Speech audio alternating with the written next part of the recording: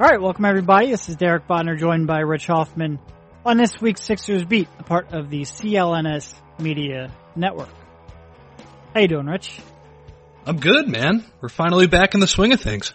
We are. We said last week pretty soon there would be balls bouncing, and there were balls bouncing in the Sixers training facility at Camden, New Jersey. There were presumably balls that were being dribbled before that. It's just we didn't have any access to that, and it wasn't officially sanctioned team practices. But we are here now. You have 4 days, basically, of training camp in basketball, which seems comically small, and quite frankly it is. But that's sort of the era that we are in, and we get to cover those. And then pretty soon they will be scrimmaging down in Delaware. So yeah. It's a good time. And we got to see a little bit of a scrimmage at the end of today's practice, which is, I think usually it's reserved for the last day of training camp, but it was good that we got to see a little 5-on-5 action today. Hey, maybe we'll get 2 days. Who knows? Maybe.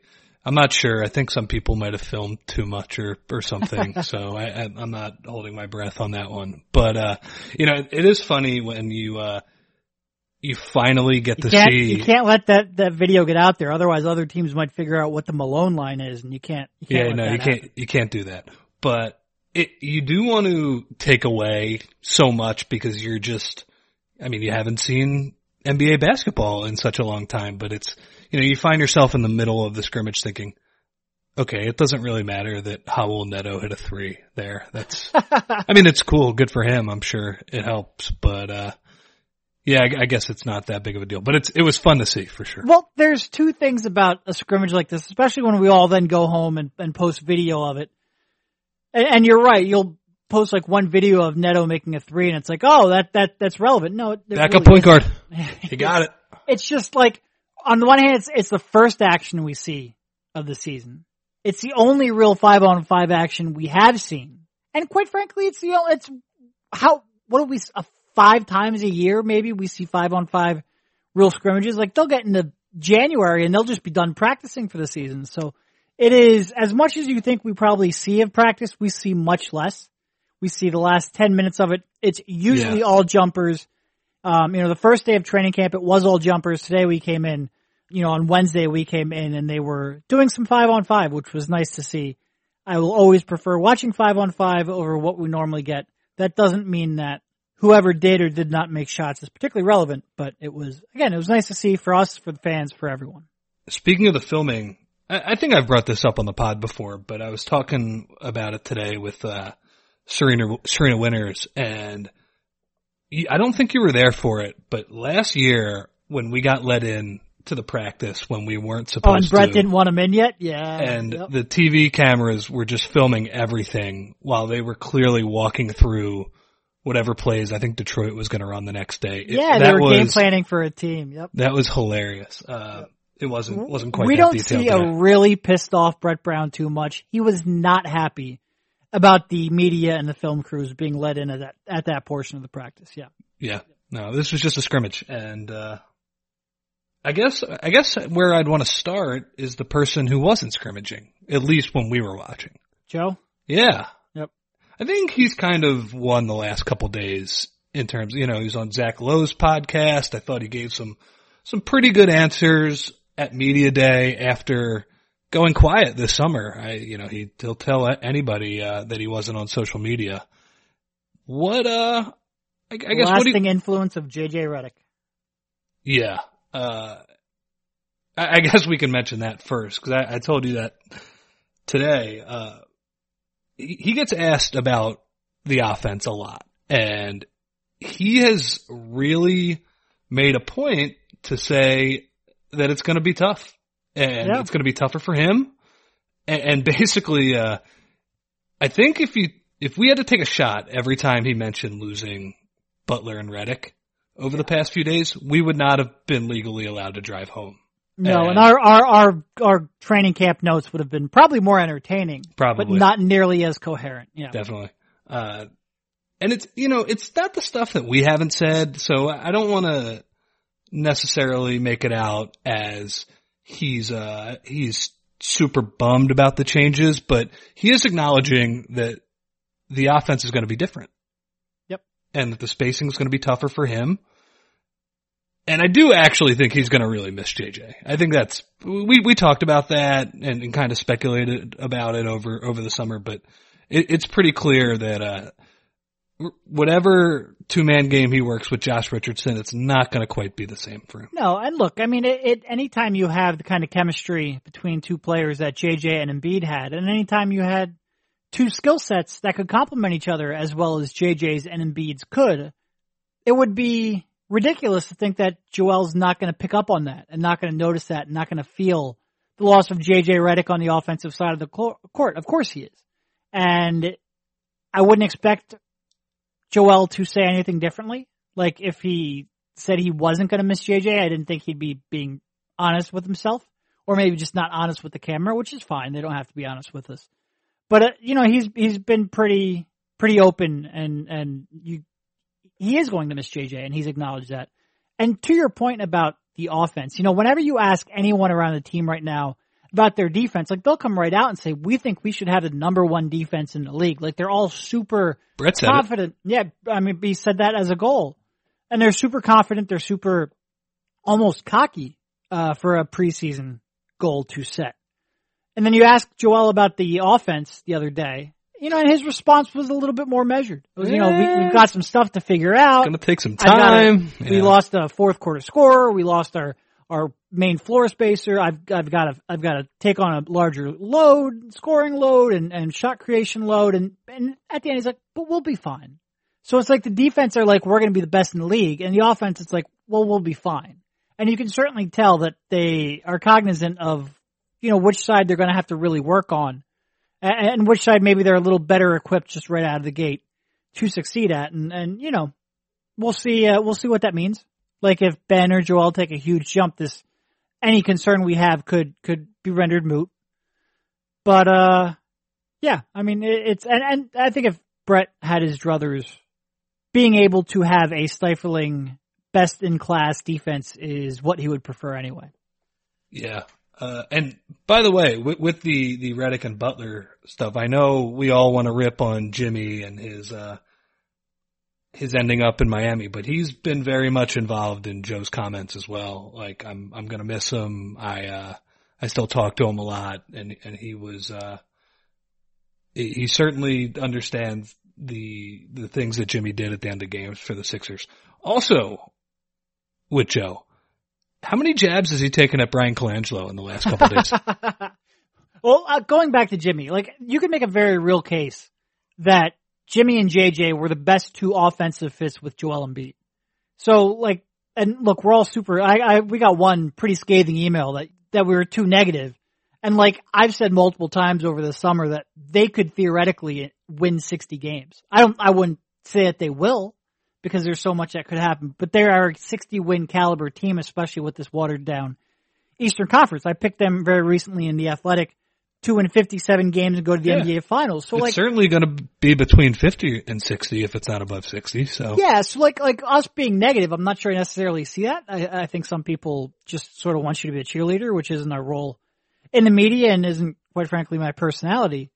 But I think you can make the case that JJ and Jimmy were the two best offensive fits with your best player of everyone you had on that team last year. So yeah, losing them I think is going to be something you're going to have to overcome. Like I think Joel's going to have to take a pretty big step, and I think the offense is going to have to be run differently, and you're going to have to get contributions up and down that roster.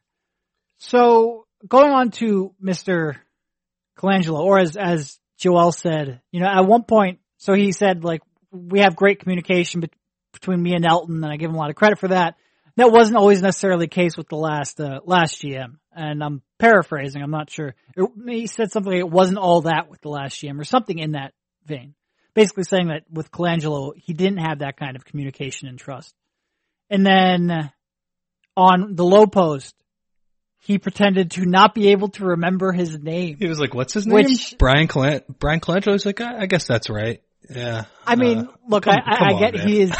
I get that he is the disgraced former general manager, and I get that the Twitter accounts in question, whether you believe that was all his wife or not, said some not great things about Joel.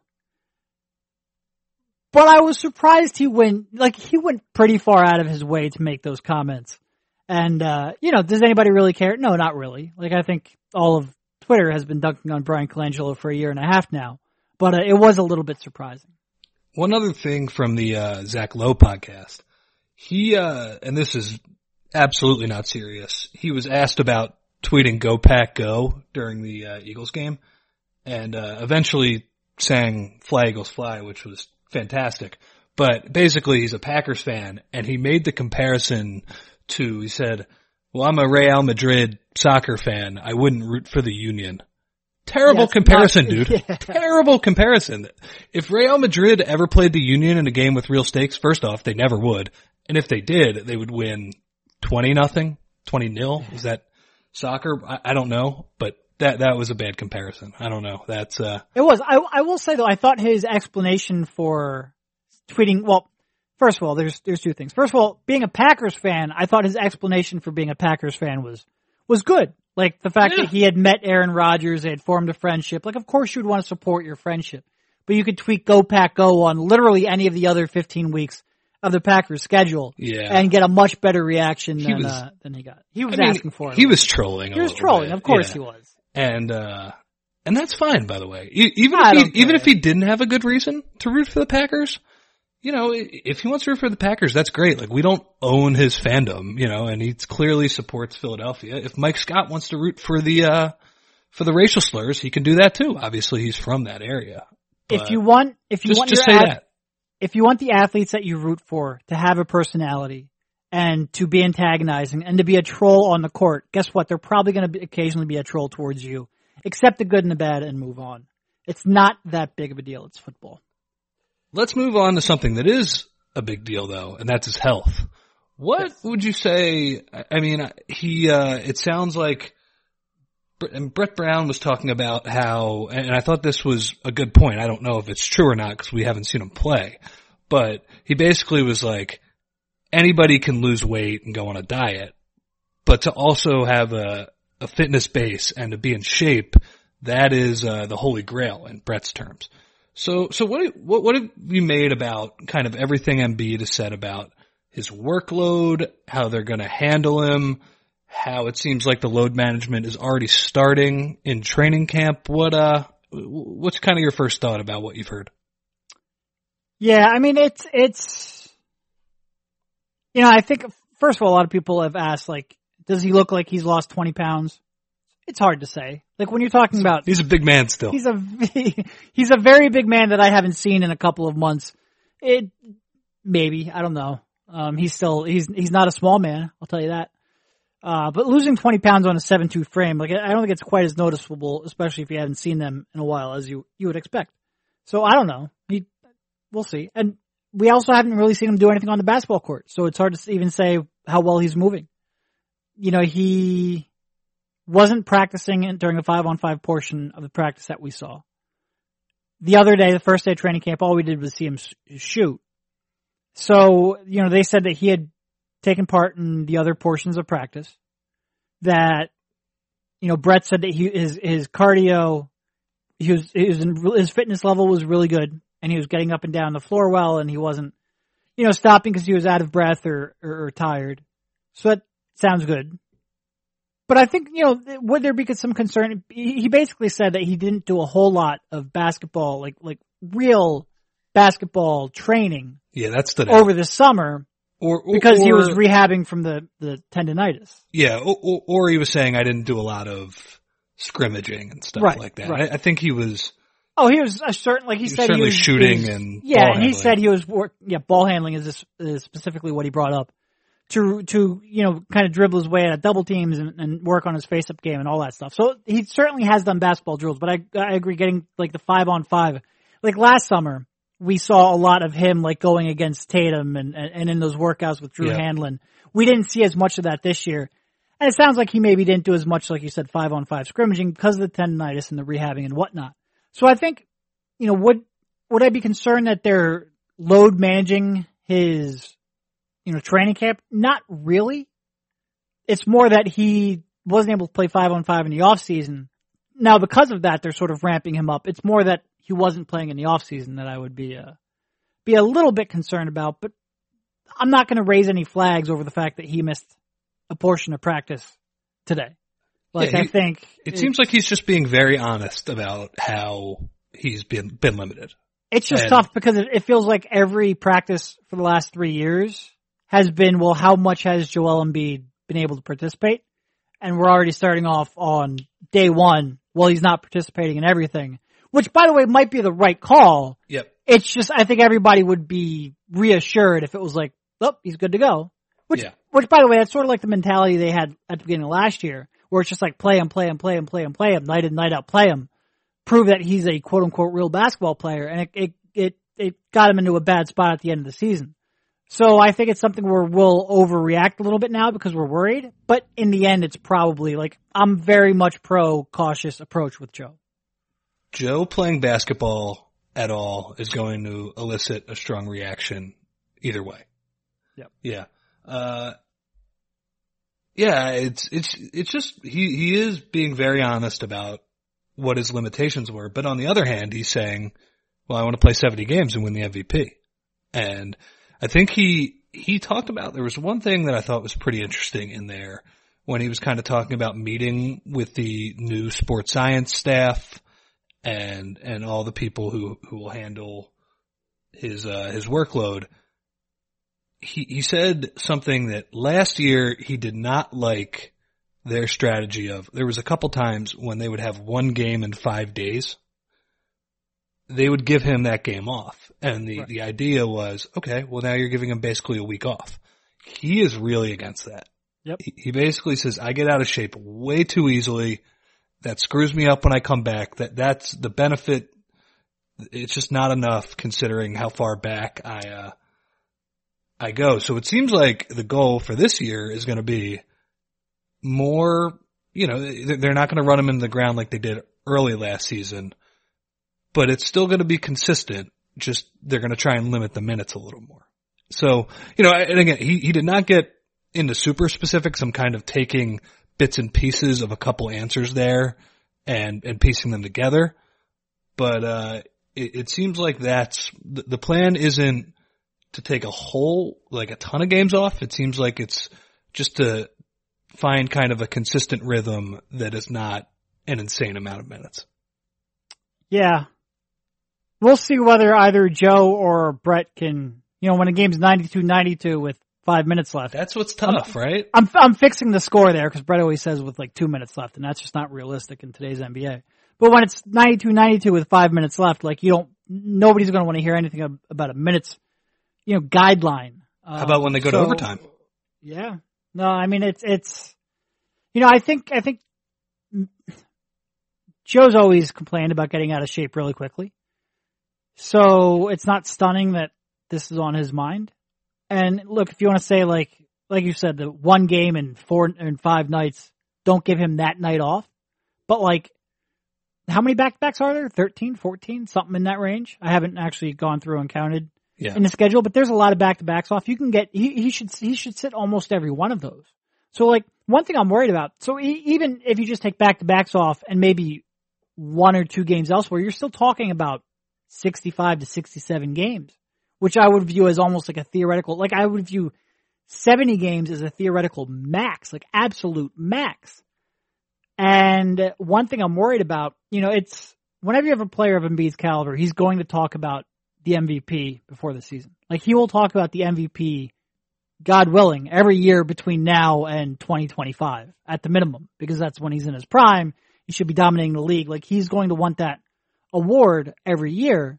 But I think actually chasing that award, like in order to win MVP, he's going to have to play 70 to 75 games. And I wonder if doing that is counterproductive to the Sixers' ultimate goal. So you can't tell a player of Embiid's caliber not to want the MVP, and I get that. But I do, like, mildly concerned, I guess is what I would say. Yeah. I don't have much else to add. I agree with you that 70 games that's like the max. I think 65 is kind of the sweet spot where if he's, and by the way, that assumes that he's healthy the entire season. There's no, sprained ankles that take him out for a week or two or something like that. But, But anyway, Right. it seems like he's ready to dominate. So I guess we just haven't seen a lot from him. Look, I mean, ultimately, if he's in the shape that everybody's claiming he is in and his knee is fine, whether or not he played an extra 20 minutes of 5-on-5 on October 2nd, it's pretty irrelevant. Yeah. Pretty relevant. So the other guy that we always get asked about, how is Ben Simmons' jump shot looking in training camp? Has he taken one? He hasn't. Not well. Well, he took like a heave. Like within half court, but greater than 3-point. He took a heave while we were there. That's the only jump shot we've really seen. Like Tuesday when they were doing, after practice when we were let in, they were doing shooting drills. He wasn't taking jump shots. And then he didn't take a jump shot during the 5-on-5 practice we saw, today. On Wednesday, I'll probably release this Thursday morning, but on Wednesday's practice, he didn't take a jump shot during the game action. Does that matter? No. I don't know. Like, he very well could have just not needed to take a jump shot during that time. But it's another one that we have to sort of say because we're going to get asked about. And, you know, if we go a month and he hasn't taken a jump shot in a practice line or before a game or in a practice that we've seen, like that will maybe tell you something about his confidence level and taking it in front of the media. But by that time, we'll have games to talk about anyway. So I'm really trying to just say, like, we'll see when the games come around. But we have nothing, you know, our 2 days in the gym watching these guys practice, we have nothing to report on that front. Yeah, we should give Simmons Jumper the podcast off. He got a question that made me laugh at Media Day, whether he thought he was elite or not. It was kind of a Joe Flacco thing. How would you expect him to answer that? Yeah. He thinks he's elite, and I don't necessarily disagree with him. But Me, on the other hand, I do not think I'm an elite podcaster. I think I'm very mediocre, but we thank you all for listening anyway. Yeah. It's just, we haven't seen a ton from him either. It seems, you know what, the funny thing about Ben Simmons is that when he gets asked about, he actually got a question about his jumper saying, I don't care, when people always bring up the jumper. And Yes, it's like, come on. I mean, whenever he gets asked about what he did in the off season and whether he worked on his jumper, it's always, we worked on everything. We worked on floaters. We worked on defense. We worked on threes. He'll mix it in, and it's like, well, nobody cares about the rest of this stuff, man. But yeah, it seems like he was really loud today in a way that I have not heard him loud in a while. He kind of was, I don't know who had that role last year. Butler, would you say? Towards the end. But like I said, we don't see very much practice time at the end of the season. It's actually pretty comical how little they practice in February and March. Yeah. Well, so whether or not, I don't want to equate being loud with leadership because again, that's such a hard thing to judge and I think Redick, he got asked a lot of questions about this just because he was the oldest guy on the team and he was like, what's it mean to be a veteran leader? And he was like, I think that the way that gets covered is ridiculous. And I agree with him. But yeah, it certainly seems like he's taking a more active role in the offense and defense. He, in that scrimmage today, he almost tore down the rim with a dunk, not a jumper, a dunk. But yeah, I guess we haven't seen a ton else from him. No, he was very vocal, today during the scrimmage, which was, it's good to see. Does that carry over to other forms? Like, I think there are many different ways to be a leader on a basketball team. Does that mean he's being more of a leader on a team playing? We'll see. But it was good to see him take communication and assertiveness from your stars is good to see. Yeah. Any thoughts on Al Horford? He feels like, to me, the exact opposite of Jimmy Butler. He is, he's non-confrontational. His quotes, he's this guy who is okay with just fitting in instead of being this alpha personality. But man, when you read his quotes and you type them out, they are pretty boring. Yeah. No, he's not going to give you some of the entertainment factor of Jimmy Butler, and I don't think Al has a personality where he would want to give you that kind of entertainment factor. He's not going to give you the good days of Jimmy Butler, but he's not going to give you the bad days either. Right. Which for a team is certainly, we might miss Jimmy Butler for his quotes and some of his controversy. But for a team chemistry, I think he's probably going to do a little bit more. Yeah. Exact opposite is probably the right way to phrase it. Oh, speaking of Simmons, did you see he was on NBA TV? Did you see that flinch he had? No, I didn't. He was just doing an interview on NBA TV, and somebody's got to get to the bottom of this. I'm sure. I mean, we can get to the bottom of this. I don't want to put this on other people. It's not like our listeners can go ask Ben. He was just giving an interview. He gave kind of like a Fultz level flinch, You mean the one where he was in the corner in that game? Yes. But it was just while he was being interviewed, it was like he saw a ghost off screen. I don't know. Somebody's got to get to the bottom of it. It was, it's pretty funny. It's also pretty weird. No, I'll have to go look it up. I didn't see that. Yeah. But as someone who's terrified of being on TV and doing something stupid, I sympathize for sure. Yeah. I'm trying to think who else. Well, we had Shake running a little backup point guard. We had, Josh Richardson running a little backup point guard. And it seemed like Brett sort of threw a little bit of cold water on that during his availability. And he's like, look, I'm going to start off giving Howell and Trey a chance to win that backup point guard job. I'm going to alternate them some to give them a chance to showcase themselves. And, Josh might get some time here and there, but right now it sounds like he's going to be used more off ball. And Josh Richardson, sort of backup point guard, could be something you see, which is something we talked about a lot during the offseason, and Brett sort of said that today. Could be something that you see, when the rotations shrink and we get to playoff basketball, which, it's good to have options, I guess. If Trey Burke or Howell Neto aren't one of your 8 or 9 best players, it's good not to have to be able to force them because you don't have enough ball handlers at other quote-unquote positions. Yeah. Brett said, too, that they're going to use an 11-man rotation to start the year. 10 or 11. Sorry, I said that wrong. And I think that's, but before anybody freaks out, I think that's the right way to go about it, because you're talking about limiting Embiid and Horford's minutes. You're talking about trying to see what you can get from Burke and Neto. Like you said, they're probably going to get the first shot as the backup point guard. So, and I'm sure O'Quinn is going to play as a backup center at some point. So I think both of those guys will get a chance. Unsolicited, Horford and Simmons were raving about how Trey Burke was playing. So we talked to Trey Burke today, and it sounds like he got the Bellinelli talk, not the Matisse, you're good people and you guard. I'm sure he said you're good people to Trey, Brett. But he said it's the same thing he said to Bellinelli when he signed here. I'm going to be on your ass defensively, man. I know you can score, but I need to see a little more consistent defense. And it sounds like Trey Burke, good interview. It sounds like he has bought into that.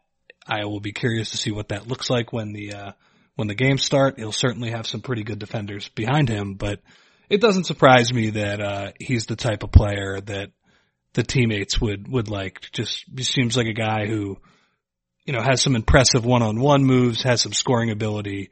It always seems to me like the players like those Lou Williams, kind of Kemba Walker, those tough small guards who are just kind of hard to guard one-on-one. Yeah. And I mean, it's, Ben sort of went out of his way in the first day of camp to mention how well Trey played. And a lot of times, reporters can lead athletes and coaches into questions. They lead them into answers that they want. Like if we walk up to Joel and we're like, hey, was Matisse flying around on defense today? Like Joel's going to give you yeah, he was looking good today. He was, really active on defense. And you could do that to 3 or 4 players and Brett. And you could go write your column that Matisse looked great and sort of, is that true? Who knows? We don't have access to the practice. But this was not a case where anyone led sort of Ben into that positive review of Trey's play. He went out of his way to sort of bring that up, which doesn't mean anything. No, again, it's one day of training camp, 3 weeks before the season starts. Who really cares?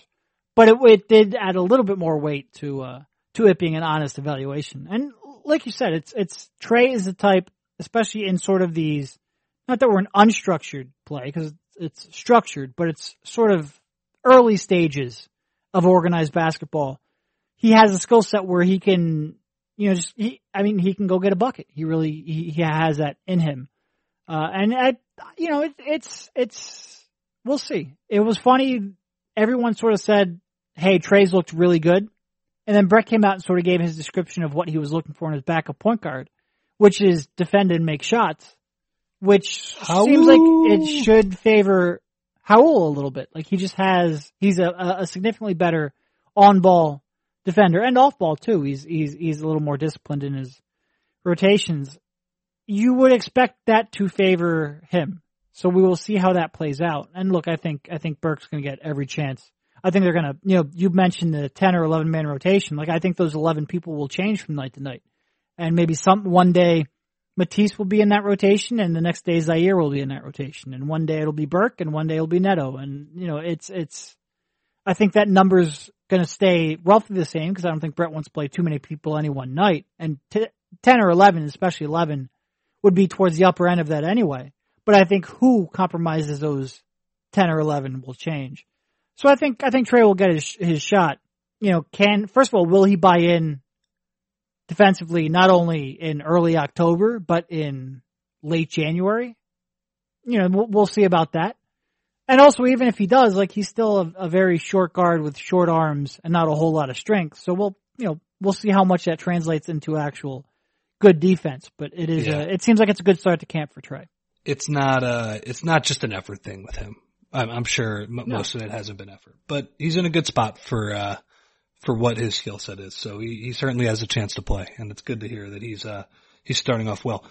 Back to your point about reporters leading athletes on, the best example I've ever seen of that was one of the local news stations when the U.S. Open was at Marion. I believe it was 2011 was the year. I think so. It was one of those years. One of the news stations, they teased, wait till you see what Tiger Woods said about Philadelphia fans. And he got asked a question. It was basically like, how great is it to play in Philadelphia and these fans? And like Tiger Woods, kind of just the robot that he is just like, yeah, it's great. I like him. And they made it seem like he just unsolicited came out and just showered Philadelphia fans with praise. I'm sure it still went over really well, that segment. But I saw the question get asked and it was it was a complete setup. Anytime you have an athlete of any national prominence come into town, the TV studios love that question. They absolutely adore asking that, and it is a little bit sickening. I don't mind it too much when it's Tiger Woods because I don't care about his answers or the opportunity to talk to him. But when I care about his approval, when it is a basketball game that I have to cover, it is a little bit annoying. All right, let's take Kobe. We love you. Remember that? Remember that guy? No, we're not getting into that story. We're not getting into that one. That was insane. Anyway, Rich is referencing Kobe Bryant's last game in Philadelphia. If you want to go look up that post-game press conference. All right, let's take a real quick break from the podcast, talk about this week's sponsor, betonline.ag. Football season is back, and now you can get into the game with our exclusive sports betting partners, betonline.ag. Sign up today to receive your 50% welcome bonus on your first deposit and make your bets on your favorite professional or college team. Every spread, every total, every winner or loser, straight bet, parlay, or tease your way through this season. Will Patrick Mahomes set the record with 56 touchdown passes on the season? What was he at last year? He was at like 50, right? I think it was like right around 50. It was a lot of touchdowns. It was a lot. I think it was the third most in NFL history. Can the 4-0 Pats go undefeated? Bet on all of this with the fastest odd updates and payouts with our new sportsbook partners, betonline.ag. Head on over to betonline.ag or use your mobile device to join today and use promo code CLNS50 to receive your 50% welcome bonus. Once again, that's promo code CLNS50 to receive your 50% welcome bonus. Get into all the action today with betonline.ag, your online sportsbook experts. All right, back to the show. I will say, we didn't talk too much about Media Day, but Kyle O'Quinn, he's a fun one, isn't he? He's sort of replacing he's replacing Amir Johnson's role, not only in the role on the basketball court, but the role on the good quote after the game. Completely agree. I hope he gets some time and is okay, because that'll make our jobs easier. It seems like he can fill up the notebook pretty easily. I did not know that he was so good at talking, and I knew a little bit about his his bar mitzvah escapades and all that stuff. How about Mike Scott though? I knew that was coming, and he did not disappoint. First question in Mike Scott's press conference was about the Eagles game and about the fight. And, I thought he handled it pretty well. It was an amazing answer. It was an amazing answer. He did not hold anything back. Well, it's and he explained specifically what happened, like wasn't hiding anything from us, and it was the most Mike Scott answer you can get, and I mean that as a compliment. He started off, he's like, yeah, I shouldn't have done it. I should have just walked away. He's like, but I had to see if they could match their energy. And he didn't really, he knew I should say I shouldn't have done it, but I don't really believe I shouldn't have done it. And you know what? I have no, the Sixers treated that as a non-disciplinary event. From everything I've seen and know, I think that was the right call. And, he did seem like he was basically asked, if they apologize to you, because apparently there's a report out there, I haven't followed up on the story too much, but apparently there's a report on there that the people involved in there tried to apologize to him and reached out to the Sixers. He's like, hey, I hadn't heard that, but yeah, I'd accept their apology. He's like, if later that night they wanted to grab a beer and talk about the game, he would have been happy to. And it's like, you know what? That's a really good answer. I'm not sure if I was in Mike Scott's shoes of what was reportedly said and done, if I would be that big of a person, but I thought that was a really good answer for him. And just in general, he was like, I had a great time at that game. Yeah. He was like, this is Philly, man. Of course we're brawling before noon on a Sunday. And then Kyle O'Quinn calling out Draft Express. Yeah, he was calling out you. Because back in our day, if you wanted to get found, you had to wait to see if Draft Express would talk about you. And he's like, who's behind that screen? What kind of upside do they have? And I'm like, oh shit, did I write this Kyle O'Quinn scouting report? And I went back and I checked. And that was back in the day when we used to put 4 scouting reports on each article. And I was on that article, but I was writing about somebody else. So I was not the one that Kyle O'Quinn was wondering whether I had any upside, because I will tell you what, I was a 6'2" power forward in high school without a jump shot and with no handles. And those don't really make it in the NBA, which is why I now talk about it. Not quite. You're, I don't know, how tall is Chuck Hayes? And he's probably the best version of that, although he maximized everything he had. I also blew out my ACL as a junior, and that pretty much ended the basketball part. What was the other thing I was thinking of with, Josh Richardson. I think he's going to do pretty well in Philly. He's not pandering to anybody, but he comes from that Heat background where they basically beat the crap out of each other in practice. They are very militant about their body fat, I think, or something like that. Didn't I read something this week that somebody got sent home from their training camp because they didn't make weight? But he basically said that it's something that I talked about with him at the opening press conference, but he basically was like, man, me and JJ Redick were beating the crap out of each other in that playoff series, and you knew when you played the Sixers you were going to get in a fist fight every time. So I think if he keeps coming with those quotes, he's going to do pretty well here. Yeah. I mean, if we wanted to lead, we talked about leading players into answers we want. Like we could lead Josh into some really great answers about that playoff series all season long, and it would probably never get old for either Josh or fans because everyone would eat that up. And you know what? He sort of took on an interesting role in that series, guarding that Embiid Redick 2-man game quite a bit. So maybe he has some unique perspective on, Joe as a screener and sort of the gravity that he has and how he can play off of that. Yeah, he had a good line on Lowe's podcast where Lowe was like, have you thought about it at all? He's like, I defended it. I guarded it. So, and it's true. He's going to have to be a good screener though. That's going to be the one thing. JJ was unbelievable at those back screens and those cross screens for Joe. So you got to be, part of it is you got to be a little bit dirty as a screener. You got to be willing to, set those moving screens to get him open. But I would imagine Josh Richardson is up to the task on that one.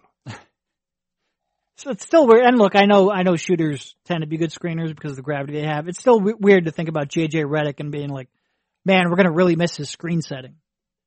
Just the way the game has changed. Speaking of JJ, it was kind of stunning to me. Tobias got asked about this today. He is the second longest tenured player on this team. Basically like NBA service time. Wait, I'm sorry. JJ is? No, or he Tobias. was when Tobias is. Okay, yeah. That would have really confused me. I'm like dreamed the entire offseason where JJ's elsewhere. No, you didn't. But Tobias at 8 years has been in the NBA the second longest on this team. Oh, okay. Yeah. Yeah, because Brett asked today, he's like, he's thinking through his head, and this is my 20th season in the NBA, and he's thinking about how much the league has changed. He's like, wait a minute. Has anybody on this team even been in the league a decade? And it was a good answer. Like, I forget who asked it. I think was it Narducci, asking about, having more veterans and having more experience on team. He's like, you know what? We don't have that many people who have really been around for a long time that you would think that guy's a real veteran. He's been through the wars. We have a lot of guys, he likes to call it the honey spot. Whatever. He's like, we have a lot of guys right in the middle there where they're experienced. They know what to do. They know what the battles are, but they're not old enough where their bodies are starting to break down and they're losing a step. He's like, we have a lot of people right in that experienced range. Not too many. You still have some people you would consider kids, and Tobias was sort of joking about it throughout. He's like, I'm not really that much older than Ben and Joel. I've just been in the league longer, or at least played more games because they've missed years. Years in Joe's case, a year in Ben's case. But we have a lot of guys that are sort of like, they're still in their physical prime, but they have experience. And Brett seemed to like that. It really is only Al who's a long-term NBA veteran. Yeah. I'm trying to think what else.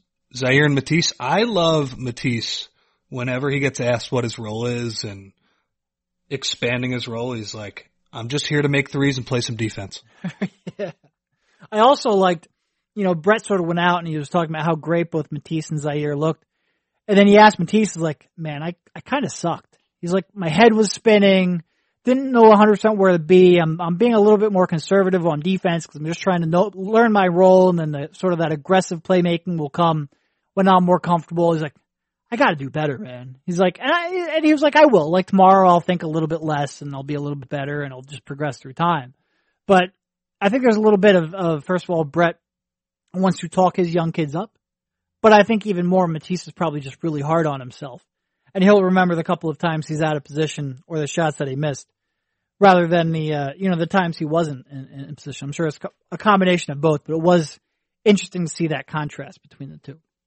He looks like he's a pretty hard worker too, because we go through that entire interview session, which is, 4 or 5 guys. He is still on the court shooting after that, which is kind of rare. Yeah, I think in a couple of years, Brett will be like, he guards and he's good people. I feel pretty strongly about that one with Matisse. Yeah. All right. I'm not sure I have too much else on there. Like I said, it's great that practice is back, but we're still talking about shooting drills and maybe 15 minutes of 5-on-5. So not that much to go on. We're mostly going off of what coaches and players say. But we have 2 more days now of camp and then a scrimmage and then preseason. Yeah. I don't even know how to say the city, but a Chinese team is coming in. And judging, on, Rich. You got to give this a shot. Do it. You can get it. Guangzhou? Is that how you say it? I have no idea. That's what I mean. You don't even know what the answer is. There's a reason I'm making you on and not doing it myself. Yeah. Well, they're coming in, and judging by that Rockets game the other night, I imagine that's going to be a lot to a little at the end of the game. But it'll be good to get to the scrimmage. That's Saturday at 76ers Fieldhouse in Wilmington. I believe Elton Brand will speak before that. I don't know what we'll have to ask him, but we'll figure something out. Yeah, and that'll be fun. I'll have I have about an hour and a half to an hour and 45 minute commute to get there each way. It's not looking forward to that one. Anyway, thank you, Rich, for jumping on, and we will talk to you soon. See you, man.